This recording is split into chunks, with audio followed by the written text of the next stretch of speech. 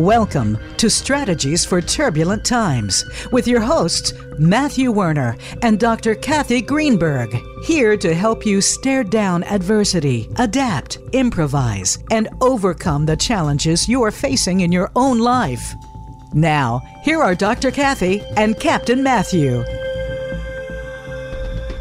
Welcome to Strategies for Turbulent Times. We're always happy when you join us and take the time out of your busy schedule to listen to our guests.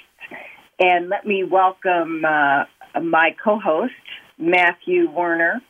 And I think, Matthew, you made a good point right before we went on air. This is the first show that we have done where we are not in the same room together. So today should be interesting.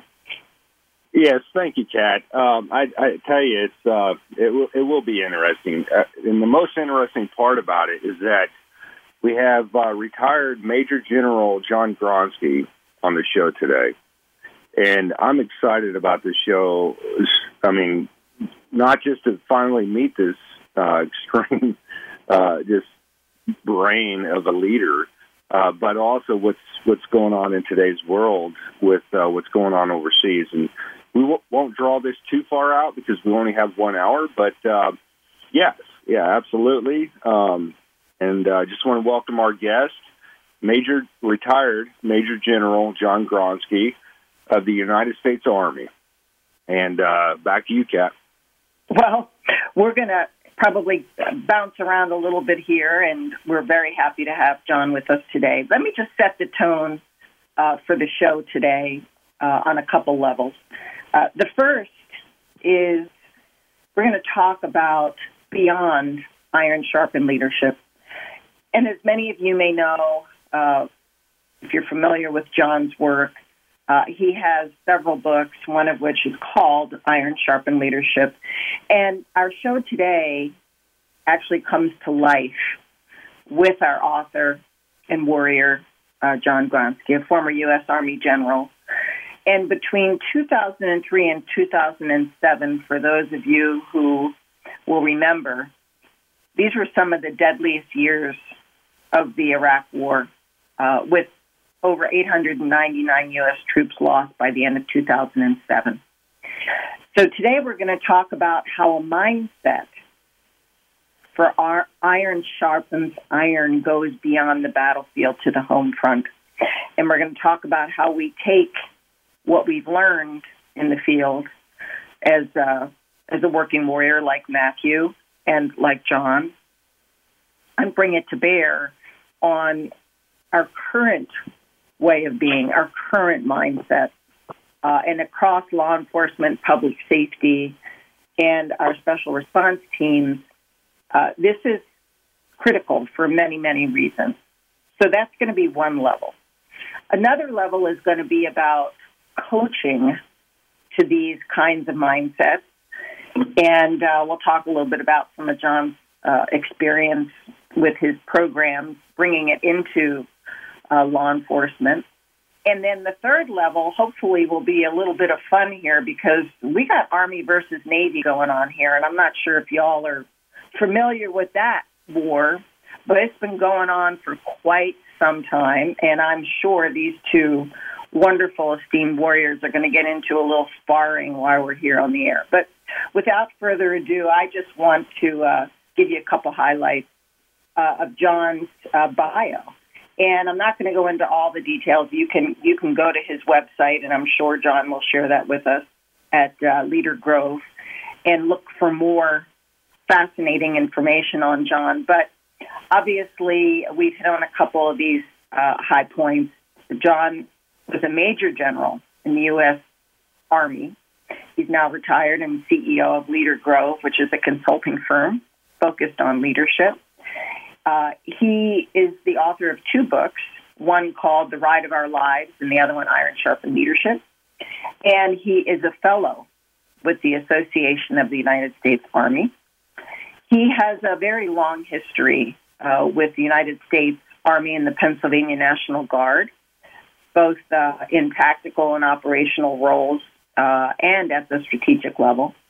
And he has so many wonderful, military awards and many, many distinguished awards. But I just want to say that we're very, very proud to have you with us today, John. And you and I share a passion for the U.S. Army War College, where you were for some time, and where I did some teaching there over about a decade.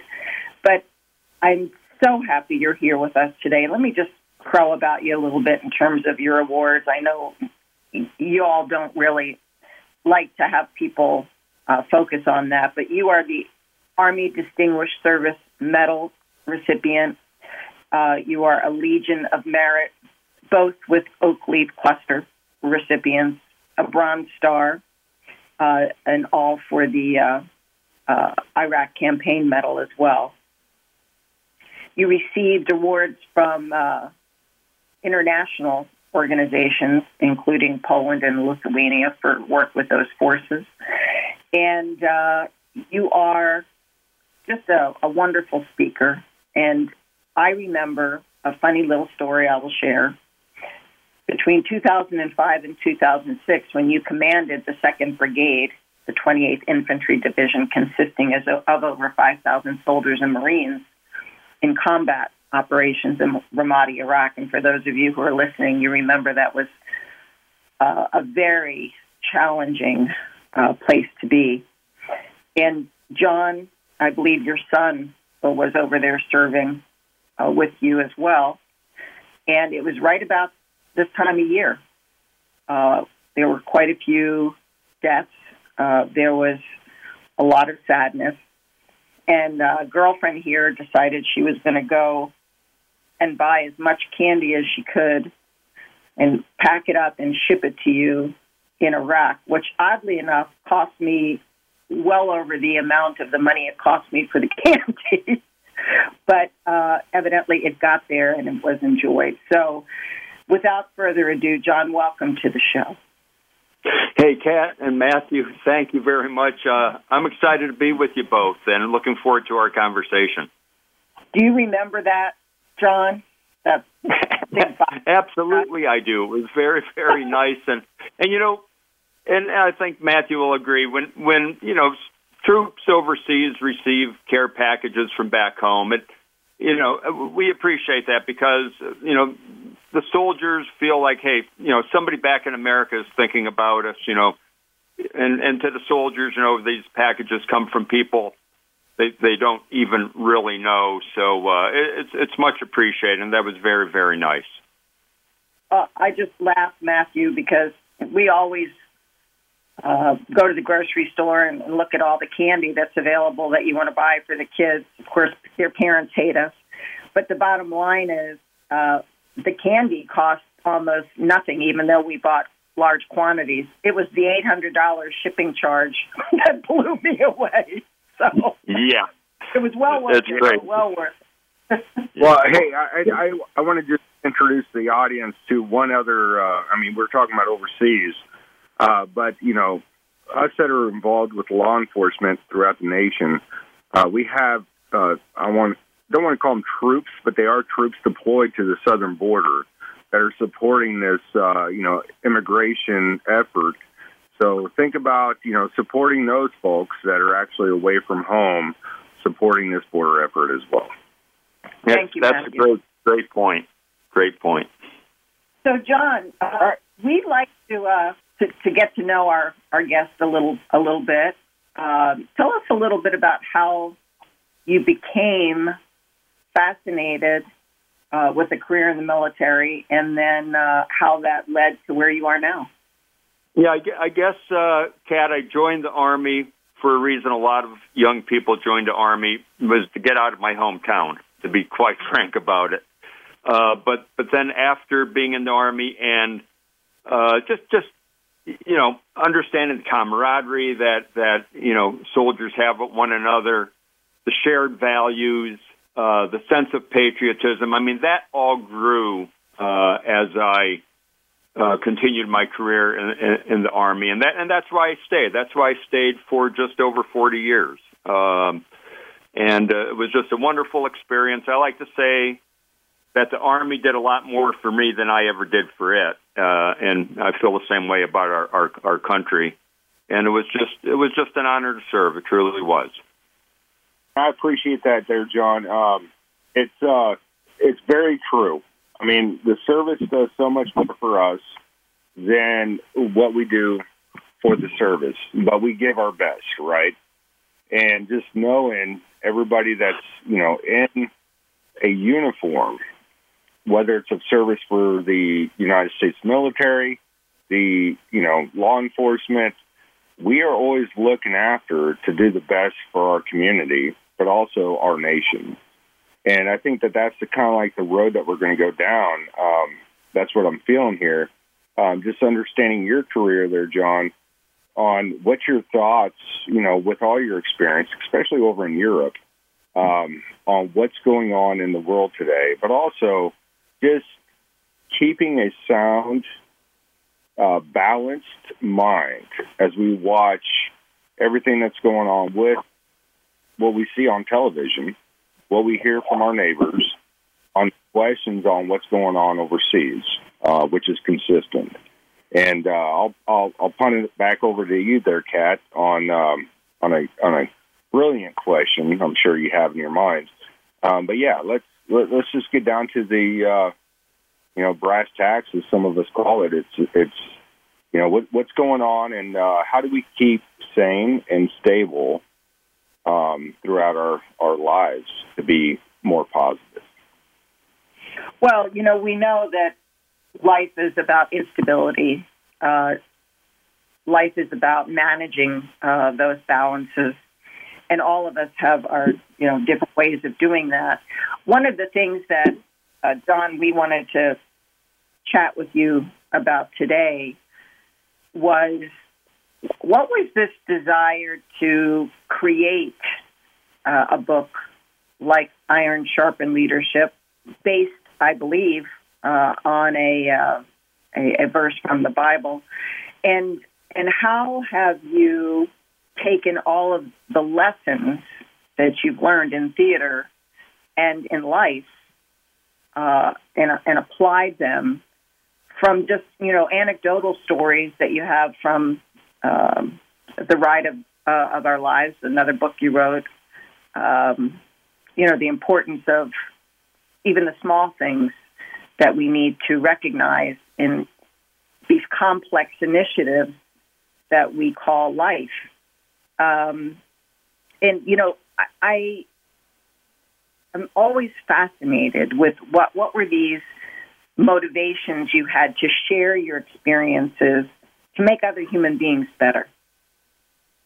Yeah, Kat, thanks for that question. I appreciate that. And you're right. The title of the book, Sharpened Leadership, it's based on Proverbs 27:17, as iron sharpens iron, so one person sharpens another. And, as I've gone through my journey in life, there always seem to be people who were able to motivate me, inspire me, help me along. I'm talking about mentors. I'm talking about coaches, those type of people. And I think that's really what Proverbs 27:17 speaks of. And what it means to me as we lead organizations, we've got to find mentors in our life, coaches in our life that we can reach our hand up to, people who are stronger than us, perhaps a little bit more talented than we are, and allow them to help us along and to teach us.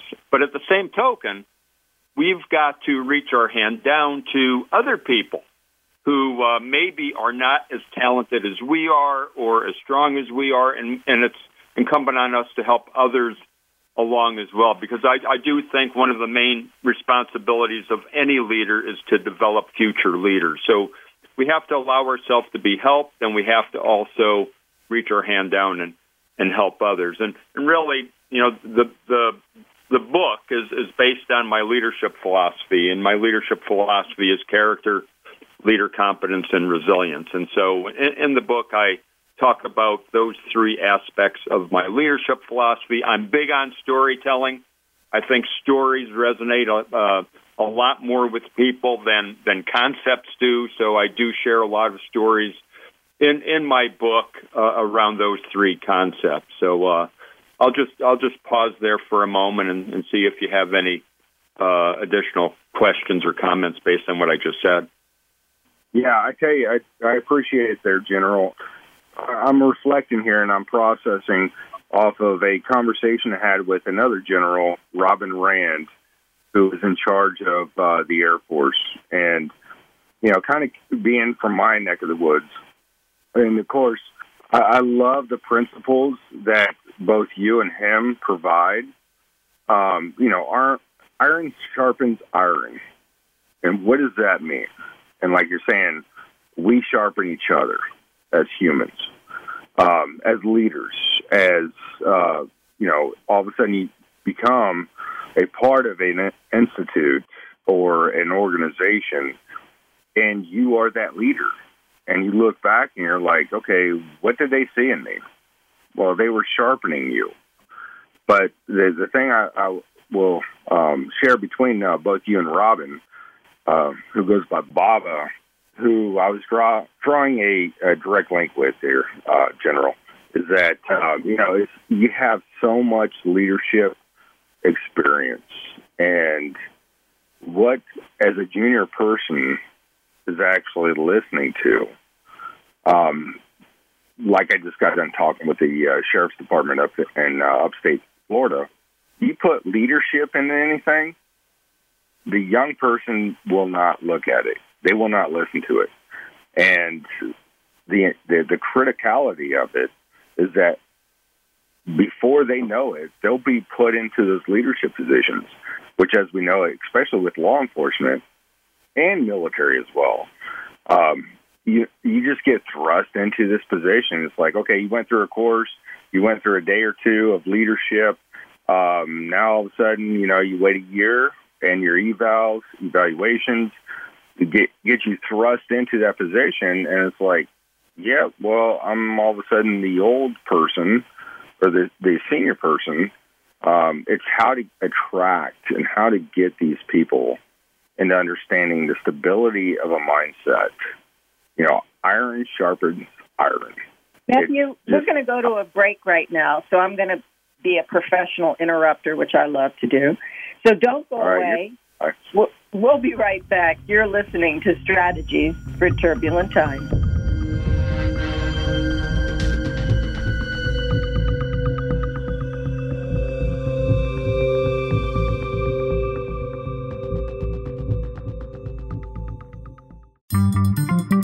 Voice America is on LinkedIn. Connect with us today. Results will always favor the peak performer. MagnusWorks is a cutting-edge mobile app to help you and your team build peak performance across 11 critical well-being domains to go from great to Magnus. MagnusWorks balances individuals with real-time tailor-made check-ins with pulse vibes to increase mental, physical, and emotional well-being. It spans every aspect of your daily life. Get started now. Inspire, educate, impact, and transcend. MagnusWorks.com. That's Magnus, WORX.com. How can you be brilliant in the moment, given the daily challenges you face at work and home? How can you enhance your strengths and limit your weaknesses? Dr. Greenberg and Dr. Nadler's mission is to help people be the best version of themselves at work and at home with simple, trusted, evidence-based tips and tools. They have combined forces, applying the powerful science of emotional and social intelligence with the latest in e-learning and AI technology to bring you the Emotional Brilliance Academy. Through the leading Emotional Brilliance Academy programs, they help everyday leaders, like you, balance your emotions to better connect with people, enhance top performance, lead your teams and your organization. The Emotional Brilliance Academy gives you a common-sense approach to enhance your effectiveness and happiness both on and off the job. Sign up for the program, enhance your skills, and be your best self. For a free trial, go to freetrial.emotionalbrilliance.com. That's freetrial.emotionalbrilliance.com. EBA is powered by Fearless Leaders Group, the H2C Leadership Foundation, and True North Leadership. It's your world. Motivate, change, succeed. VoiceAmericaEmpowerment.com.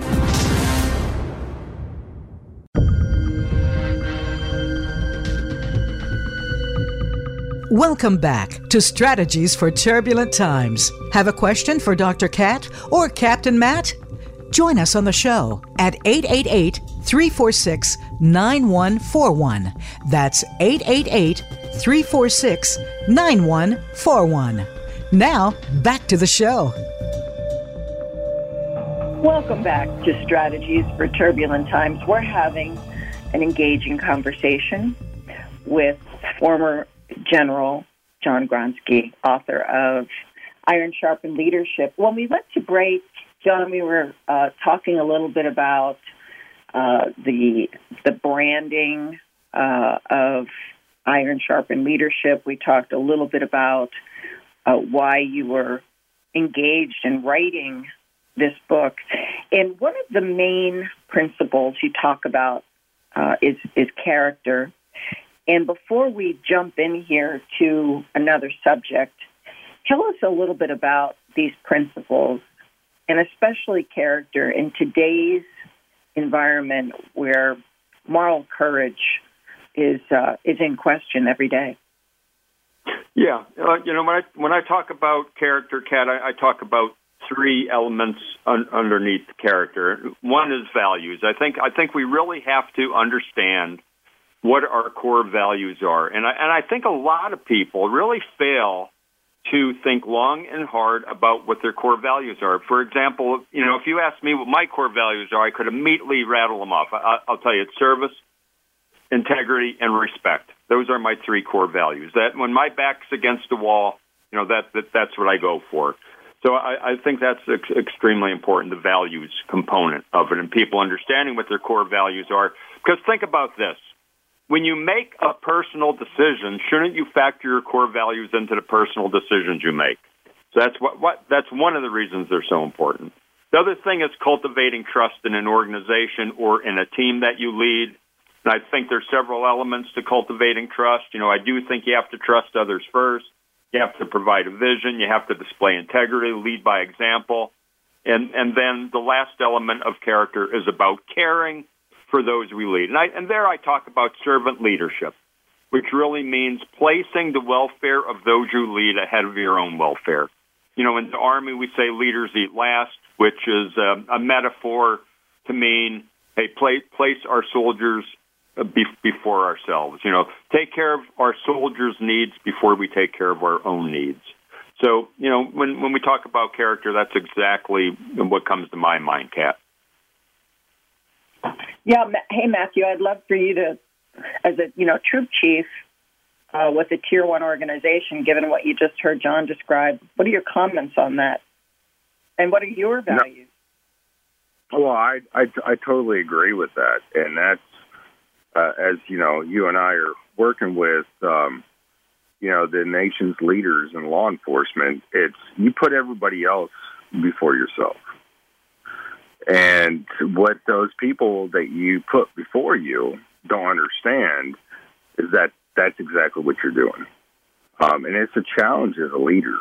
And John, appreciate your response on this, but it's really like, you go through a whole career. You're young. I'll just say it. You're young, you're dumb, and you're just going through the processes of like, I just want to give something back, and that's my, DNA. And quickly you become responsible for, like myself, you're responsible for a whole fleet of ships, and you're at a very junior level as far as rank, but it's positional authority on what you're responsible for, and you quickly understand what's going on. And when you spend a whole career doing stuff like that for everybody else and not ever thinking about yourself, it comes to a boiling point. And I love your strength of wisdom there, John, and everything that you're giving out. Absolutely, 100%. on board with. It's really like the mental model of how to deal with that stuff, because we have too many incidences of, suicides, divorces, etc., and it's really like, that's what Kat and I are working on. How can we make the younger generations better? Because you and I both know those principles of leadership. We understand how to get to X. But a lot of us, as we see in the news these days, we don't get to that point. So I'll turn it back over to you, John. Yeah, Matthew, you're exactly right there. And, and I'm real big on, character-based leadership, servant leadership, placing the welfare of your followers ahead of your own welfare. But at the same time, there's another element to that. Leaders do have to engage in self-care. And I think, when you take a look at the suicide epidemic, not only for military but also for law enforcement, we do have to reach out and be humble enough to reach out when we need some help. We have to take a knee and drink water. It's about looking out for those we lead, but we also have to engage in self-care so we could provide better leadership. When I spent the 1 year in Ramadi, before I went over there, I had a mentor talk to me, and they said, hey, you have to take at least 1 day a week off. You have to make sure you're eating, maintain a proper diet over there. You have to make sure you exercise. You should get a fictional book that has nothing to do with war and read a fictional book while you're over there. And, Matthew, I did none of those things. And I just didn't, because things were so chaotic, violent. I just felt I had other priorities. And I'll tell you, for anybody listening, that was a big mistake. And as a matter of fact, if anybody reads my book, you're going to see that it's filled with mistakes I made and lessons I learned from those mistakes. But I did not engage in self-care.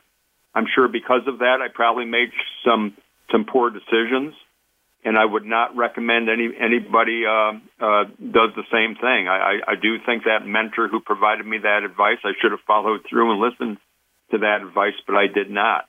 So those are some of the things that I think that I like to pass on to young leaders out there who are listening. There's one other thing I do want to say to young leaders, but Matthew or Kat, I'll give you a chance in case you want to comment first. No, go. Keep going. Great. I love it. Okay. Yeah, I was over in Poland about a year ago, and they asked me to come over and do some leadership presentations to various military units within the Polish Armed Forces. And I remember at the end of one of my talks, I always ask for questions, and I took some questions, did some Q&A. But then afterward, a young Polish lieutenant came up to me, and he asked me a question offline. He just didn't want to ask it in front of everybody else. But he said, I'm graduating from the military academy here in Poland. He said, he's 22 years old, and he was going to be leading soldiers in his platoon that had, 15, 17 years experience, were close to 20 years older than he was. And he said, how do I lead people like that? And I thought to myself, man, that's exactly what our lieutenants in the Army go through, where they're going to be taking over leadership of a platoon with soldiers in that platoon who have a lot more military experience than they do, a lot more life experience than they do. And I came up with this little acronym. I said it's RID. First, you have to show those soldiers that you lead respect. You have to show them the respect for the fact that they do have more experience than you have. They are more proficient in certain tasks than you're going to be right out of the gate. I said the second thing you got to be really careful with is you have to be super, super focused on integrity. Your word is your bond. If you make a promise to someone, you better, damn well follow through with keeping that promise. And be transparent. Make sure you provide information to them. And then I said the third thing is decisions. I said, you're going to ask, if you're a good leader, you're going to ask these more experienced soldiers for their recommendations and for their advice, and you're going to ask them what they think before you make a decision, and they're going to give you some recommendations. I said, but when you make that decision, you have to own that decision. Even if somebody made a recommendation that you're going to follow, that decision is yours. So if things go well, you've got to give others the credit. If things go sideways and don't go well, you've got to take ownership over that decision. You can't fall back on placing blame on somebody by saying, "Oh, I got a recommendation from this sergeant here that's why it failed." No, you are the owner of that decision, and you've got to carry yourself that way. So that respect, and integrity, and decision making, so important for young leaders to keep in mind. Because I know a lot of young leaders must have the same thoughts of this young Polish lieutenant about how do I lead these people who have so much more experience than I do, or so much older than I am. But you know what? You're in a leadership position, and you got to take the reins, and you got to do it because that's what you're getting paid for, and that's what your soldiers are expecting you to do. So I'll pause there. Hey, I love it. I love it, John. I'm going to give you a new acronym here, my man. So you got respect, integrity, decisions of grid. I'm going to give you a new positive acronym. It's called RIDE. And the E is going to be expectation management. Yeah. On the lead, to understand the importance of expectation management, my man. You know what, Matthew? I've found that so many leaders complain that their subordinate doesn't meet an expectation. I like to say to those leaders, well, have you ever told those people that you lead what your expectations are? And a lot of times the answer is no. But isn't it funny? We as leaders, we have a certain amount of tactical, technical leadership experience, and we think that these people we're leading have the same experience that we have, and a lot of times that's not true. So we've got to communicate our expectations very clearly to those we lead if we want those people we lead to meet those expectations. And Matthew, tell me, is that what you were talking about with expectation management? Absolutely, and I love it. I love this, back and forth here, because like you're saying, iron sharpens iron, and that's exactly how it works. We all have our own individual processes of what we understand, whether you're at the junior level, senior level. It's iron sharpens iron, and I love it. Let's ride. Okay, over to you. But that acronym, though, Matthew, I'm sorry I cut you off there. You said it's RISE, and the E is expectation management. Do you recall what the R, I, and S are for? Yeah, respect, integrity. You said decision making. Yes. And then the expectation management is the E. Okay, very good. No, I appreciate that. Thank you. Okay. So as we are obviously having a very engaging conversation without a lot of warfare here between the Army and the Navy, I'm delighted. I just want to get into just a quick story that you're willing to share, John, about a time when you had everything pretty well planned out for an important mission, and things just were unpredictable, as predictable as we tried to make this scenario. And how did you recover once it derailed? And that's really where we spend the remainder of the show, and trying to give our audience, who we love, and I don't think gets enough credit for what they do every day on the front lines, some indicators that we all need to be aware of, which is obviously our own emotional intelligence, our own trusting of others, our own ability to see as far as we can and plan as far as we can, but nothing is perfect, right? So if you have that story, go ahead and share it. Yeah, Kat, this is a really bad story. It's from when I was over in Ramadi. We first got there. We took transfer of authority in July of 2005 from the brigade that had been there before us. And one of the things the brigade that had been there before us was trying to do was recruit Iraqis to join the police, because, you know, if we could get the Iraqis to join the police force, we were going to be able to let them take the lead on securing Ramadi, and that's exactly what we wanted to do. You know, when you're fighting a counterinsurgency, that's certainly a good step to take. So, at any rate, when they were conducting their recruiting events every month, they were getting like 2 or 3 people to come to the recruiting event to sign up for the Iraqi police, and then we continued that effort again, 2 or 3 people a month, you know, showing up, and we weren't going to turn a corner that way. So simultaneously, I was engaging the tribal leaders there, the governor, and listening to what they had to say. And then we were making some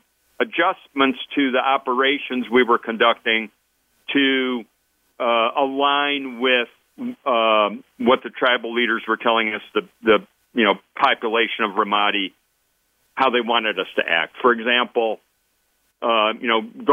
we were doing random inspections in homes where we would just go into a home randomly, and soldiers would rifle through drawers and stuff looking for bomb-making material, and weren't finding anything because these were random searches. And we made a decision that, hey, as simple as this sounds, hey, let's go into homes and conduct searches based on actionable intelligence rather than just randomly, because you're only pissing people off. You're only creating more insurgents that way. So anyway, we were making changes like that based on what these tribal leaders were telling us.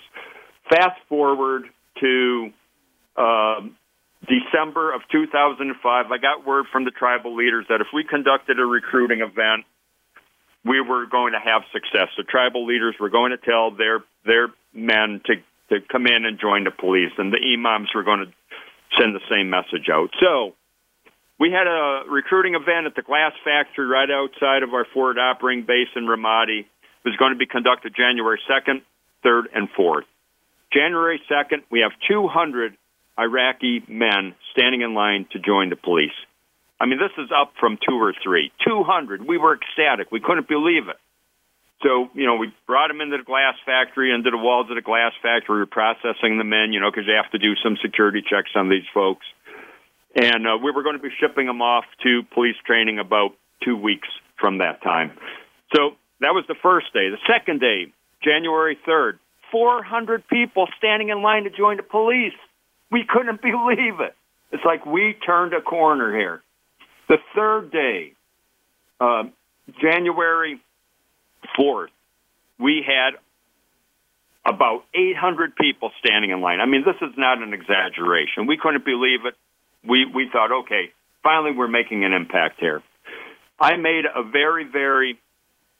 I'll just say this. I made a decision to conduct that recruiting event for a 4th day in a row. And on January 5th, we had almost 1,000 people standing in line, 1,000 young men standing in line to join the Iraqi police.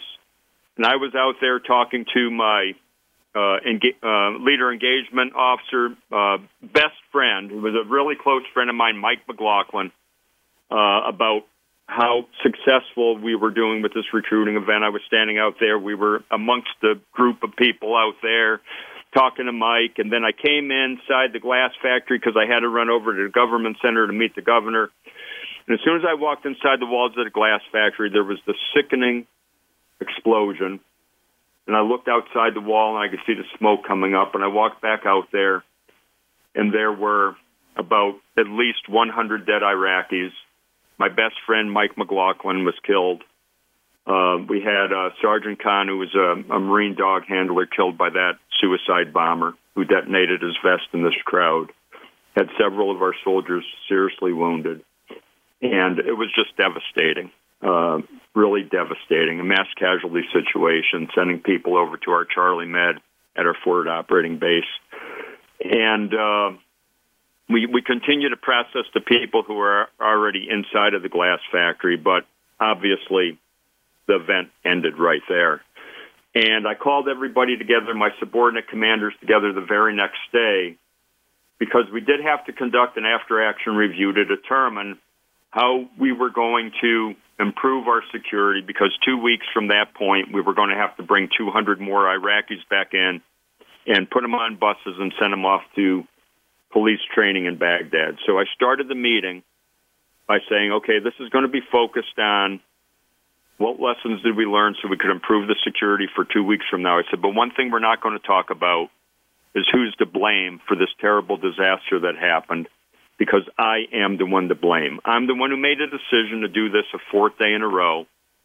And really, Kat and Matthew, anybody who knows anything about counterinsurgency operations, you never do something a fourth day in a row, because the insurgents are always watching. They're watching for patterns. If you give them enough time, they're going to see those patterns, and then they're going to attack. And because of the poor decision I made, that's exactly what happened.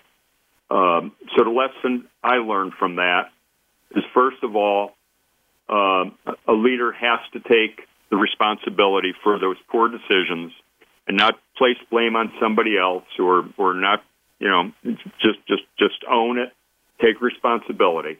Because everybody knows it's your responsibility anyway, so you've got to own it to maintain your credibility.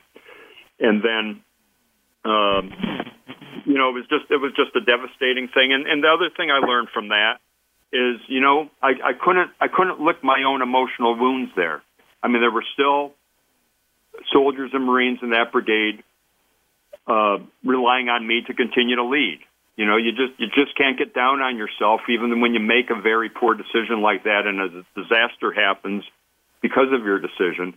You've still got to lead, because there's people depending on you. And that's really how I was able to get over that mistake, was realizing that, hey, there's people depending on me here, and I've got to continue to provide them the leadership that they're expecting. So I think those are the two, some of the major lessons I learned is you've got to take responsibility when you make those poor decisions, even when disaster occurs, and you've got to continue to lead, because that's what people are expecting you to do. So that's the story I wanted to share. I share that story now and then, not often, but I share this story for one reason, because I think it's a good lesson for others. Any leader anybody who's in any position of leadership is going to face adversity. They're going to face challenges. Maybe some not as bad as that one was, but we all make mistakes. We've got to own it, and then we've got to drive on and move forward, because that's what the people we lead are expecting us to do. And the reason I share that story is just simply to try to help other people. Well, John, thank you for that powerful story that you just shared, and I'm sure everybody who's listening feels privileged to hear that, and it's humbling for so many reasons on so many levels. When we think about the lessons learned, as I'm sure you do, and you process out the ideas that you shared with us earlier on character and cultivating trust and caring, no doubt there was a lot of caring that went into that. How do you bounce back in cultivating trust when you know that there are questions about what happened that you just don't really have control over? And that's my final question for you. Yeah, I think the big thing, Kat, is to be able to maintain that trust is by allowing yourself to be accountable in front of others, admitting you made a mistake, and not placing blame on somebody else. And I think that actually adds to one's credibility as a leader and sustains trust when you do that. Now, there have been times when I've broken trust over my 40-year career, and there are ways a leader could break trust. A lot of times it's nothing more than perception that could break trust with somebody, and I think the best way to repair trust, if you break it, and by the way, I don't believe I broke trust in this case. I believe I sustained it because of me admitting that I made that mistake and saying, okay, we got to move forward. Hey, if there's anybody to blame, I am. But if you do break trust, I think I think it's a relatively easy process, believe it or not. I think first of all you have to admit that you made the mistake. The second thing you have to do is apologize for that mistake, and then you've got to explain to the person or persons you broke trust with how you're going to correct those wrongs that allowed you to either create that perception or to actually break trust with somebody. So I think it's a three-step process. You have to admit it, you have to apologize for it, and then you've got to, change your process or your procedures or something and let people know how you're going to change so it doesn't happen again. The key for that, though, is the quicker you acknowledge you made the mistake and apologize for the mistake, the quicker you do that, the higher probability that you're going to be able to repair that trust that you broke. The longer you take to acknowledge you made the mistake and apologize for that mistake, the longer you take to do that, the less likely it is that you're ever going to be able to repair trust. So you have to do those first two things very quickly. That's very powerful. Absolutely. And time's everything. And I love how you just presented that there, General, of the importance of taking accountability, being somewhat humble, and to be able to communicate what you see, what you feel, what you're witnessing is critical. And all too often we take our own egos or we take our own, brains to say, let's see how this turns out, whether how big or small it is. It's, I love how you just articulated that. Yeah, and the key is humility. You've got to be humble enough to be able to do that. And I'll tell you, if you have a big ego or if you have too much pride, you're not going to be able to do that effectively. And that's why some leaders could never repair that trust when they break it, because their ego and their pride gets in the way, and they don't allow humility to kind of factor into their leadership role. John, as we're getting to the end of our show today, I just want to do a quick recap before I turn the last question over to Matthew. And I want to go back to the beginning of the show when you talked about, you tell stories in Iron Sharpened Leadership about some things that were failures, and we learn from our failures. We grow from them if we process them in a way that enlightens us and in a way that helps others learn from us. You also talked about going into your role in a very dark place there during one of the darkest times of the Iraqi war, where you were told to take care of yourself, plan to eat well, exercise, and immerse yourself in something that takes your mind off of what you're doing, whether it's a book or in today's world of connectedness, even though we shouldn't be doing that in a theater of war, obviously, streaming something that could be picked up by, electronic media, but thinking about ways that we can give our mind a break to restore us and to give us opportunity for reconnecting with ourselves and even our dreams. And now the third part of this, which I see is the lesson of being humble and a sincere apology to embrace not only authenticity, but the longevity a leader needs to really be impactful. Did I miss anything there? No, I think those were the high points, Kat. I think you nailed it. Well, as we go through each and every one of these shows, our goal, and our audience knows this, because we share from our hearts and the hearts of our guests so openly, is to create these well-being nutrients that help others become more resilient. And we want to, give a shout-out to our sponsors, MagnusWorks.com, the Wellbeing and Resilience app, and the National Command and Staff College, where obviously we also have the Emotional Brilliance Academy. Let me just turn this quickly over to my co-host, Matthew, for the final question for today. It's been such an honor to have you on the show, John. Or I apologize, General. Matthew, I prefer John. Thanks. Then that's exactly the transition that we go from, being in uniform to being of a individual, or not just an individual for ourselves, but also for everybody else. It's that, it's that transition. So, I greatly appreciated this opportunity just to get to know you. And I do have one serious question for you. With everything that you've done throughout the globe, what's your favorite pair of socks? I'd say Under Armour running socks. All right. Oh, perfect. What color? Oh, I usually wear black. Yeah, but are they cotton? Oh, yeah, they're cotton. I think they're cotton. Yeah. Yeah, but we preach cotton kills. You know what I'm saying? Okay.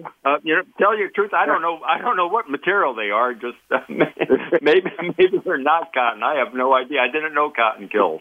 Well, the reason why I ask this question is because we're always on our feet. We're always serving other people, and the first thing that we do in the morning, we put socks on. We never think about the material. We never think about what's it doing to our. I mean, if we didn't have feet, then what would we be doing, right? And so that's the reason why I asked that question. Well, in all honesty, there are some of us who are listening who don't have feet. There are some of us who are listening who may not have arms either. And while we like to make a joke of the socks, and we often use this as a closing, obviously, for those who are listening, you're always waiting to hear what our guests will say, because it is humorous. And sometimes when we talk about a dark subject like death, especially death that impacts multiple people, we need to lighten the mood up a little bit. So we're grateful that you've been with us, John, and we have, in every one of our interactions with you, we always learn something. You and I have known each other since the Greencastle days, when you were not a general. You were a technology and strategy consultant, and I was always blessed to be able to work with you and that team. And it's so good to see your career, where you've been and where you are headed. And we'll stay tuned. What kind of website do you have, and what is the location of that for our listeners? Yeah, I mean, I actually have two websites. Don't ask me why I have two websites, because they connect to one another. One is leadergrove.com. The other one is johngronski.com. And the other cool thing is, Kat, and I think I mentioned this to you when we were talking a while back, that I just rolled out some online leadership training that people could actually go to my website at a very reasonable price and get some online leadership training if they don't have an opportunity to go to an on-site workshop that I conduct. But anyway, I appreciate you asking that. So connect with me. Go to my website. You can connect with me there. Oh, one other quick thing. I do have another favorite pair of socks, and it's my mini golden doodle socks, because I do have a mini golden doodle. I'm getting to there, General. His name is Scott. Yeah, and so there's a mini golden doodle on this cool pair of socks that I have that I guess they're my favorite pair when you come right down to it. I just don't wear them as often as I do my running socks. There you go. Yeah. Well, we have enjoyed today. We are always so grateful for everyone sharing, but particularly today, General John Gronski, for yours. To all of you who are listening, know that we love you. We care about you. If you need us, you know where to find us. And until next week, you're listening to Strategies for Turbulent Times. Be safe out there. Thanks for tuning in to this week's episode of Strategies for Turbulent Times. We hope Dr. Kat and Captain Matt were able to help you create a plan or simply steer clear of the unknown with ways to overcome challenges in your own life. Until next time, be brilliant and stay fearless.